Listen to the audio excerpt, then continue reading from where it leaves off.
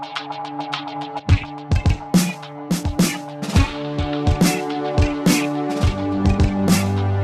and thank you for tuning into Sideline Story, your destination for sports, news, analysis and discussions. I'm your host, Brandon Yates, and as always, I'm joined by my co-hosts Fuyu and Yangguan. And today we will be chatting about the build-up to the 2022 FIFA World Cup tournament in Qatar. And Yangguan, I'd like to start with you. Are you excited about the upcoming World Cup, and what are you most looking forward to? Yes, definitely. It's a bit weird to welcome a World Cup in winter, but it's after all a World Cup. Whenever it takes place, no doubt it brings excitement. From social media, I saw videos showing that some fans have arrived in Qatar, chanting in groups at airports and everything. It reminds me of good memories of the time when we could go to the big games, celebrating football together. Now this feeling is back. This sentiment is what I'm most looking forward to. The enthusiasm about football and fans around the world enjoying the happiness this sport provides, celebrating the victories or consoling each other on losses. And it's truly an event that makes the world together, which I think is what we need the most right now. Yeah, absolutely. I think, after everything that's happened, from 2020 onwards, I think that, this is a fantastic opportunity for the world to reconnect and, focus on something positive. And I think that's going to be a really fantastic element to the World Cup. And, as we've seen in past World Cups, of course, the main focus is the action that's happening on the pitch and who's doing well and who's not doing well and potential winners of World Cups and that kind of thing and people making a name for themselves on the global stage. But I think in terms of just general viewers that watch the World Cup, not necessarily massive World Cup or football fans or, fans of particular nations that are taking part, I think there's a massive percentage of people that watch or take part in the, FIFA World Cups purely for that element, bringing people together, celebrating, enjoying the atmosphere. And I think that's a really important element of the World Cup, if not as important of the actual as important as the actual football itself. So I think that is definitely something that, the millions, if not billions of people that will be watching and participating in the World Cup will definitely be looking forward to.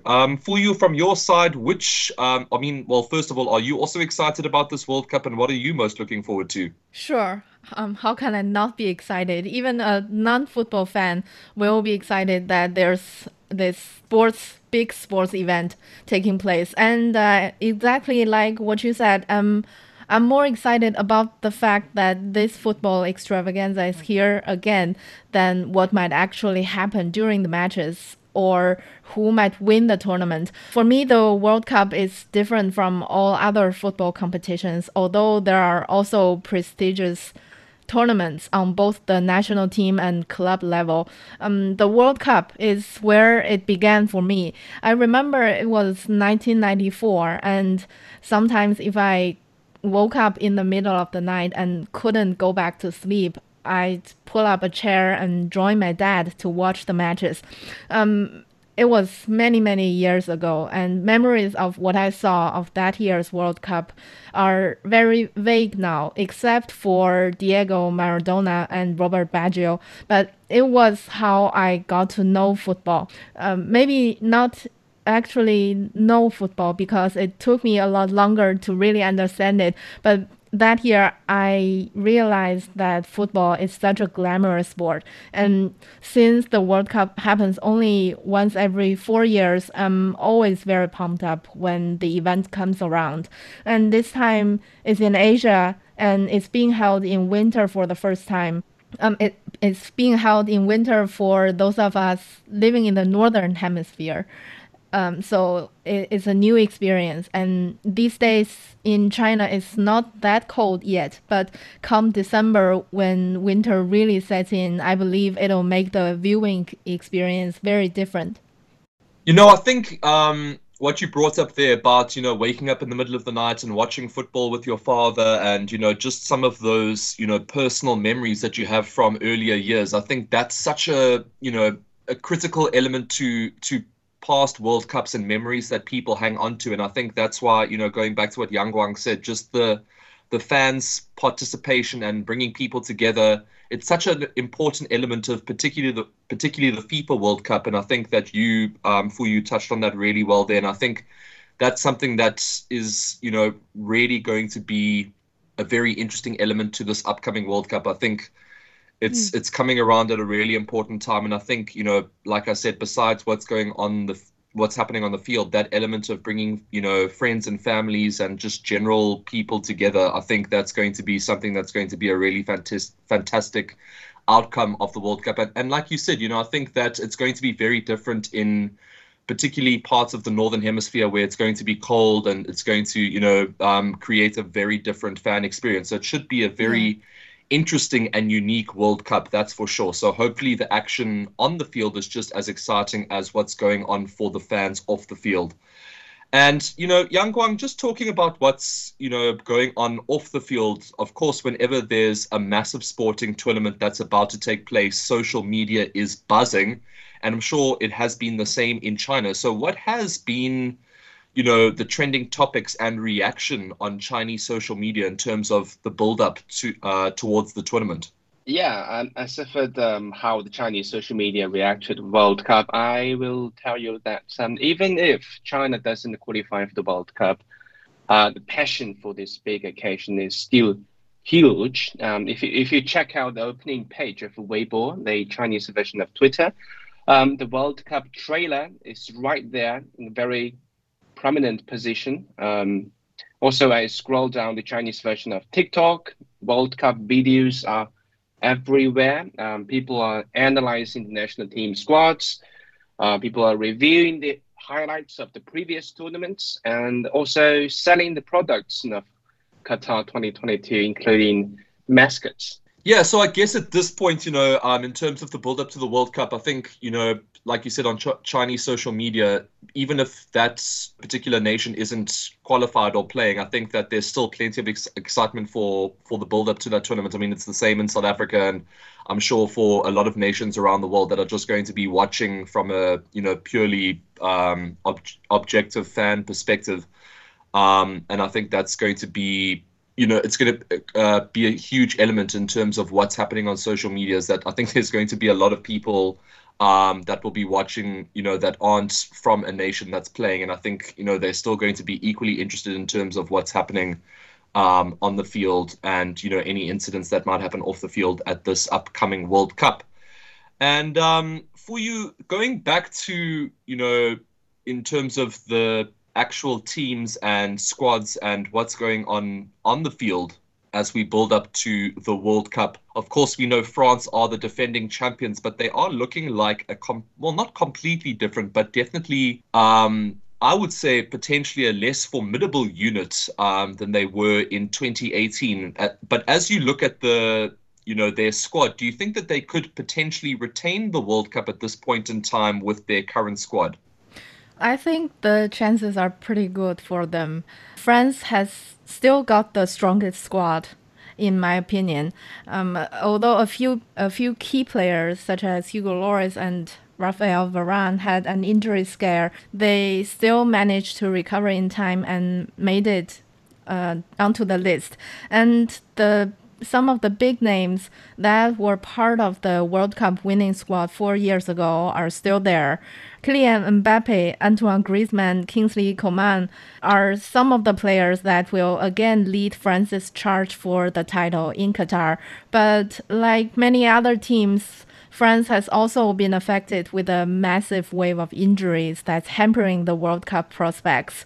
They don't have Paul Pogba and N'Golo Kante, which is a huge blow, but to offset their noticeable absence is the return of Karim Benzema, which I'm super excited about. Nothing is more exciting than his return to the French national squad. The newly crowned Ballon d'Or winner has proven that he's got a magic wand at Real Madrid, and I can't wait to find out how big of a help he will be to his national team in their title defense this year. He hasn't been playing as much as some people would like to so his form and chemistry with the squad may take some time to shape up. But apparently, French coach Didier Deschamps doesn't seem concerned about Benzema's recent lack of field time. De petits soucis physiques à gérer. He had too little physical problems to deal with approaching the World Cup, and how he approached those issues shows just how vigilant he is, very vigilant. There are no worries about next week. I do not have any concerns about his physical situation. Whether he is concerned or not, Deschamps must be really happy that Benzema was able to overcome the fitness issues, because he may not be able to afford to lose any more key players. France only named 25 players out of the 26 available places. So having a player of his magnitude is very reassuring for the defending champions. Yeah, I think you alleviated some French fans' concerns there for you by mentioning a lot of the positives in the squad. Like you said, retaining some of those superstar attackers like Mbappe and Griezmann and Coman and people like that. And then, of course, having a current Ballon d'Or winner, Karim Benzema, in your squad, I think is also just a massive boost for them, even though they are missing other leaders in the squad like Paul Pogba and N'Golo Kante. I think that's my only concern for France, is that their midfield is looking a bit light at this point in time.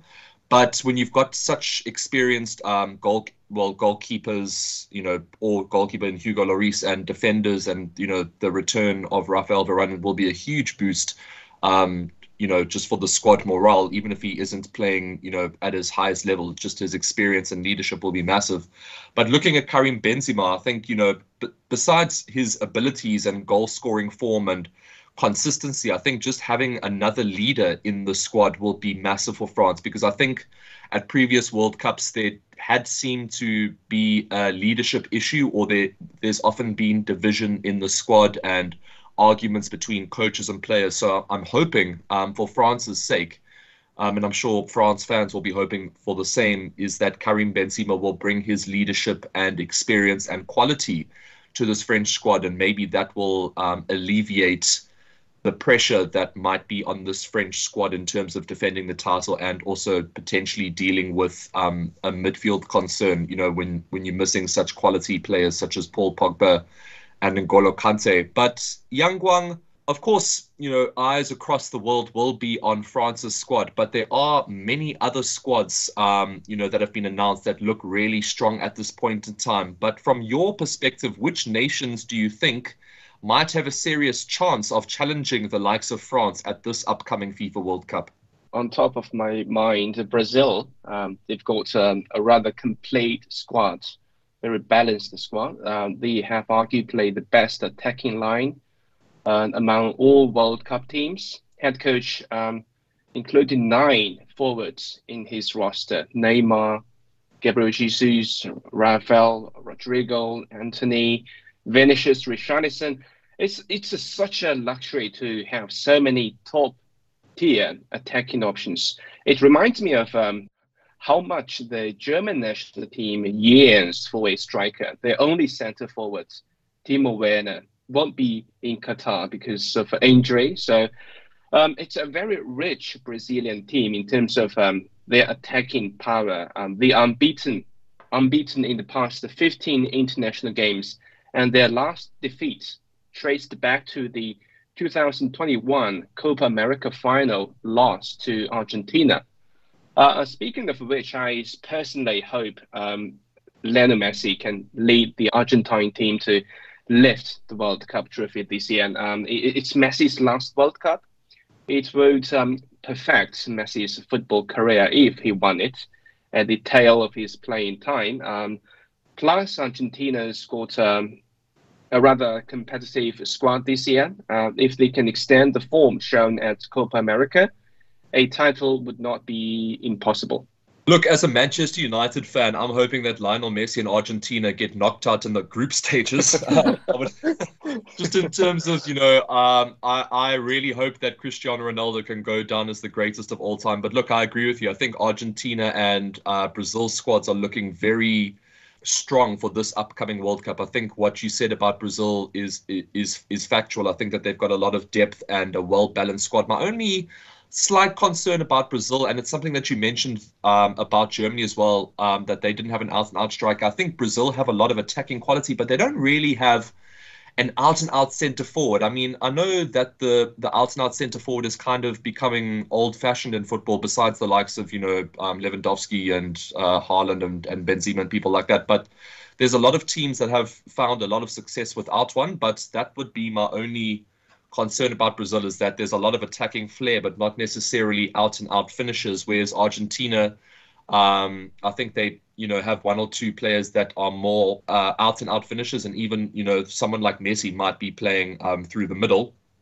And just looking at other squads as well, I think Portugal also have a really well-balanced squad. I think that they've got a really strong spine. They've got some quality goalkeepers. They've got Ruben Diaz in central defense, the likes of Bruno Fernandes in the middle, and then, of course, Cristiano Ronaldo up top. So I think a lot of eyes will be on Portugal and Argentina in particular, because I think that this is a massive opportunity for Ronaldo or Messi to solidify their place as, potentially the greatest players of all time. And I think that's going to be a very interesting element of this upcoming World Cup. So for me, Portugal, Argentina, Brazil, and then, of course, France also looking really strong. England could potentially do quite well. They also look relatively well balanced. I'm a bit concerned about their defense, because they don't really have well-performing centre backs at this point in time, particularly as we've been watching the Premier League. But I think that the nations that we've mentioned so far could be the contenders for the title if France aren't going to go on and defend their title. For you, we've talked about some of the strongest candidates that could potentially do really well at the World Cup and potentially go all the way and lift the trophy. But one of the most exciting elements of any FIFA World Cup is, the so-called smaller teams that qualify and surprise a couple of the traditionally stronger nations. So just from your perspective, are there any teams that aren't part of the favorites that you think might cause a few upsets? My answer might disappoint you because I don't think any of them will stand a chance. And apparently France is still, in my opinion, the favorite. And I agree that Argentina is the biggest favorite among the rest of the teams. They have arrived at a sweet spot where the players are in good form and the entire squad is also functioning well. They have not lost a game since the Copa America semifinals in 2019. And Lionel Messi has been having a good season so far at PSG. He is among the top scorers at Europe's elite football leagues with 53 goals. And this could also be his last World Cup, like Yang Wang just mentioned. So he'll be extra motivated to go after the only honor that's missing in his career. And one thing I think some people may not have realized is that Messi will have the support of PSG's Qatari owners. So everything seems to be going in Argentina's favor, and let's see whether they can make the most out of the favorable conditions. I hate to admit it, but I think if Messi wins a World Cup with Argentina, there is no question or doubt whatsoever that he is the greatest player of all time. So I think that, look, it's a lot of pressure. I think when these, GOATs, greatest of all time potential players like Ronaldo and Messi arrive at a World Cup, it seems to kind of mess with their mentality, and it also, I think, has an effect on the squad, and they just, feel even more pressure than they already have on them. So it'll be interesting to see how the likes of Portugal and Argentina and even Brazil with Neymar, there's also so much pressure on his shoulders for World Cup tournaments, as we've seen, in the past, like Brazil in 2014.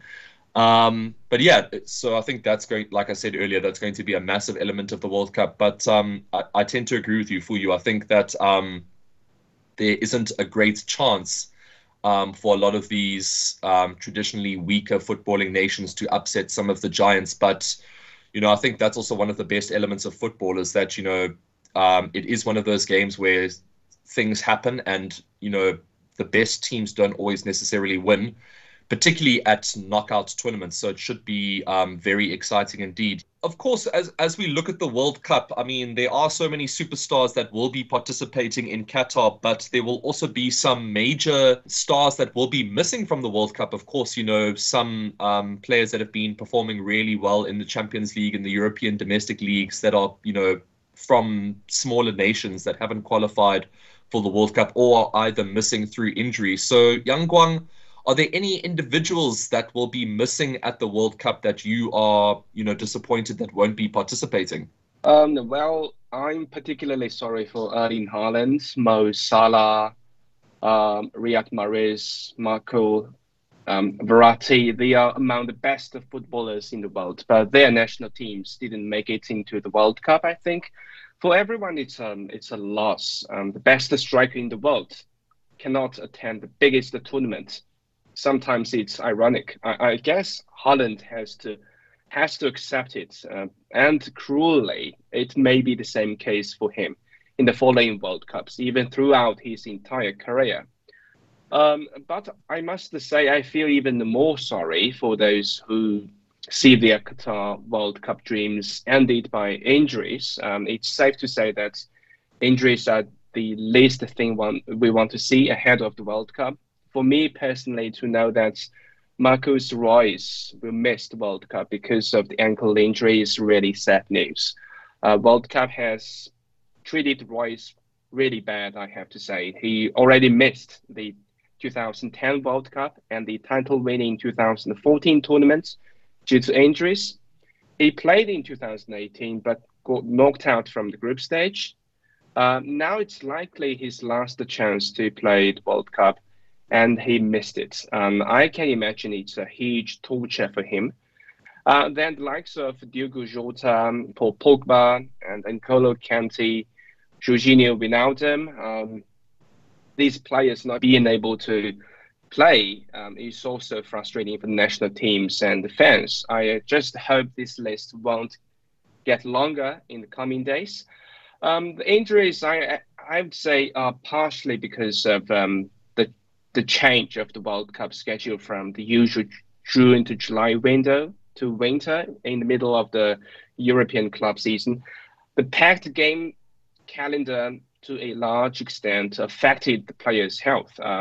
Players are playing the club league games this weekend, then from the next weekend they will commence their World Cup journeys. And this is too tight a schedule to guarantee a full squad for any national teams. Players don't even have time to recover from injuries. There's little time gap between the World Cup and club games. Like City manager Pep Guardiola said, English League Cup action will resume right after the World Cup final. This kind of arrangement is not very friendly for players' health, both mentally and physically. I think the target of all the clubs will be the amount of energy you spend in the training sessions to be perfect. So I had the feeling that it will be just sauna massage to recover the players to next game. So it's crazy. It's a lot of games, a lot for the players. For me, it's not a problem because now I have 2 weeks off, and after we make a pre-season, a small one in Abu Dhabi, and after come back here. But for the players, it's too much. Yeah, I think there's going to be a lot of disappointment amongst certain fans that certain players are missing either through injury or through their nation not qualifying. All right, and we have an audio clip from fans that spoke about which players they are worried that may potentially miss this upcoming FIFA World Cup in Qatar.